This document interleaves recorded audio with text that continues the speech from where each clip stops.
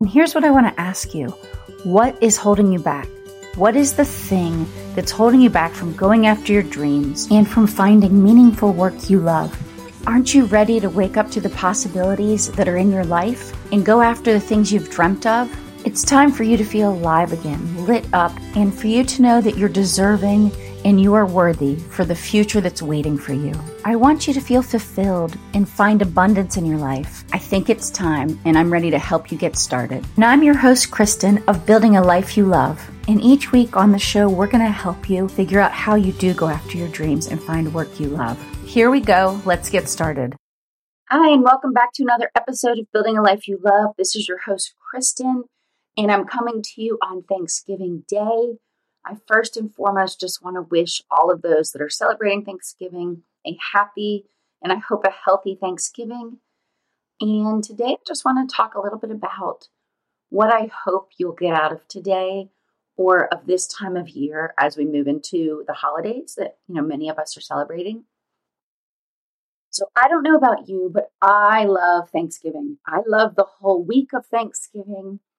And yes, I do love the foods because, well, I'm a foodie. I like a lot of different foods, but we don't eat a lot of those foods all the time in my house. The different types of potatoes and yes, vegetables we do, but sometimes we make kind of like more of a special vegetable dishes.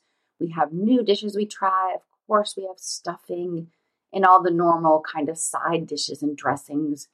But I do really love those foods. I guess for me, it just brings back memories, right, of being around the table when I was growing up with my family. And then now it's usually a time when we're coming together with at least some of our family, whether it's my family, my husband's family, both sides. Of course, with COVID, that has changed to some extent, but meaning that we're not always necessarily doing both sides of gatherings. They might be separate, and sometimes they've always been separate just because to accommodate the number of people. But what I wanted to come on today and just give you as my message was, because of the world we're living in right now, whether it's from the politics or political views or what your views are on the pandemic and vaccines. I mean, there's so many things, right, that people might not align on or agree with right now. And everyone seems to think that their perspective is right or that the other people are wrong. And what is worrisome about this to me is we're putting opinions and views ahead of love. In other words, we're putting fear or hate ahead of love. And what I want to remind you of is this is a time to, build back those bridges, to give each other respect and grace and honor having different opinions from people and realize that we're all just trying to do our best.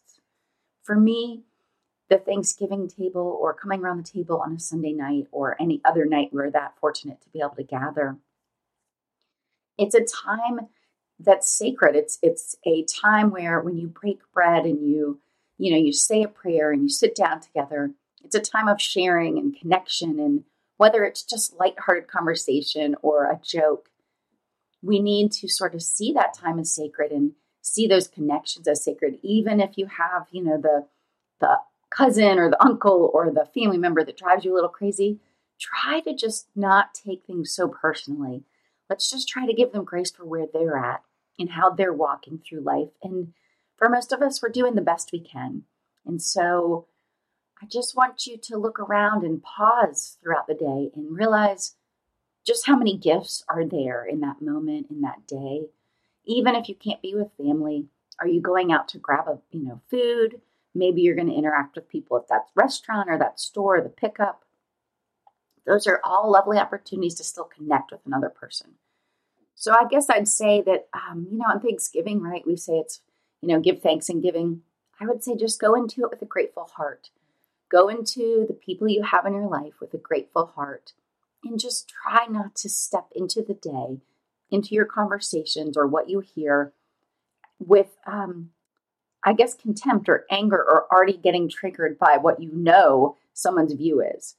Instead, just try to take a breath and let all that go and just try to enjoy the special moments, the aromas and the special dishes and the people and music and whatever it is, but just try to take it all in, because at the end of the day, those are the things that matter, right? It's the memories and it's the people and it's the relationships. It's not this ridiculous stuff we're all holding on to, or many of us are, and we're literally so polarized we can't even think straight. So many people, I feel.